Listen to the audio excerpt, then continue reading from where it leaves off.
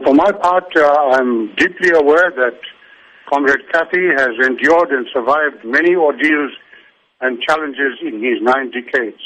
We know that he will treat the current illness as just one more challenge to overcome.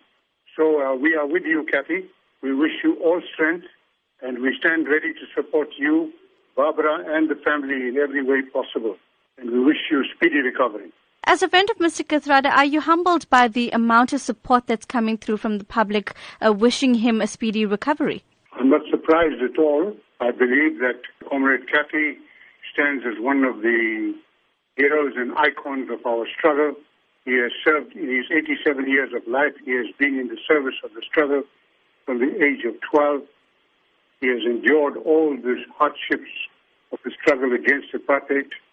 He has stood firm in the challenges of building a new South Africa, and therefore he is known not only in South Africa, but across our continent and in many parts of the world. So he's a highly regarded, well-respected, well-known person who has served a lifetime in the service of people. The messages that are coming through are an expression of that deep attachment, respect, and admiration that people owe him from around the world.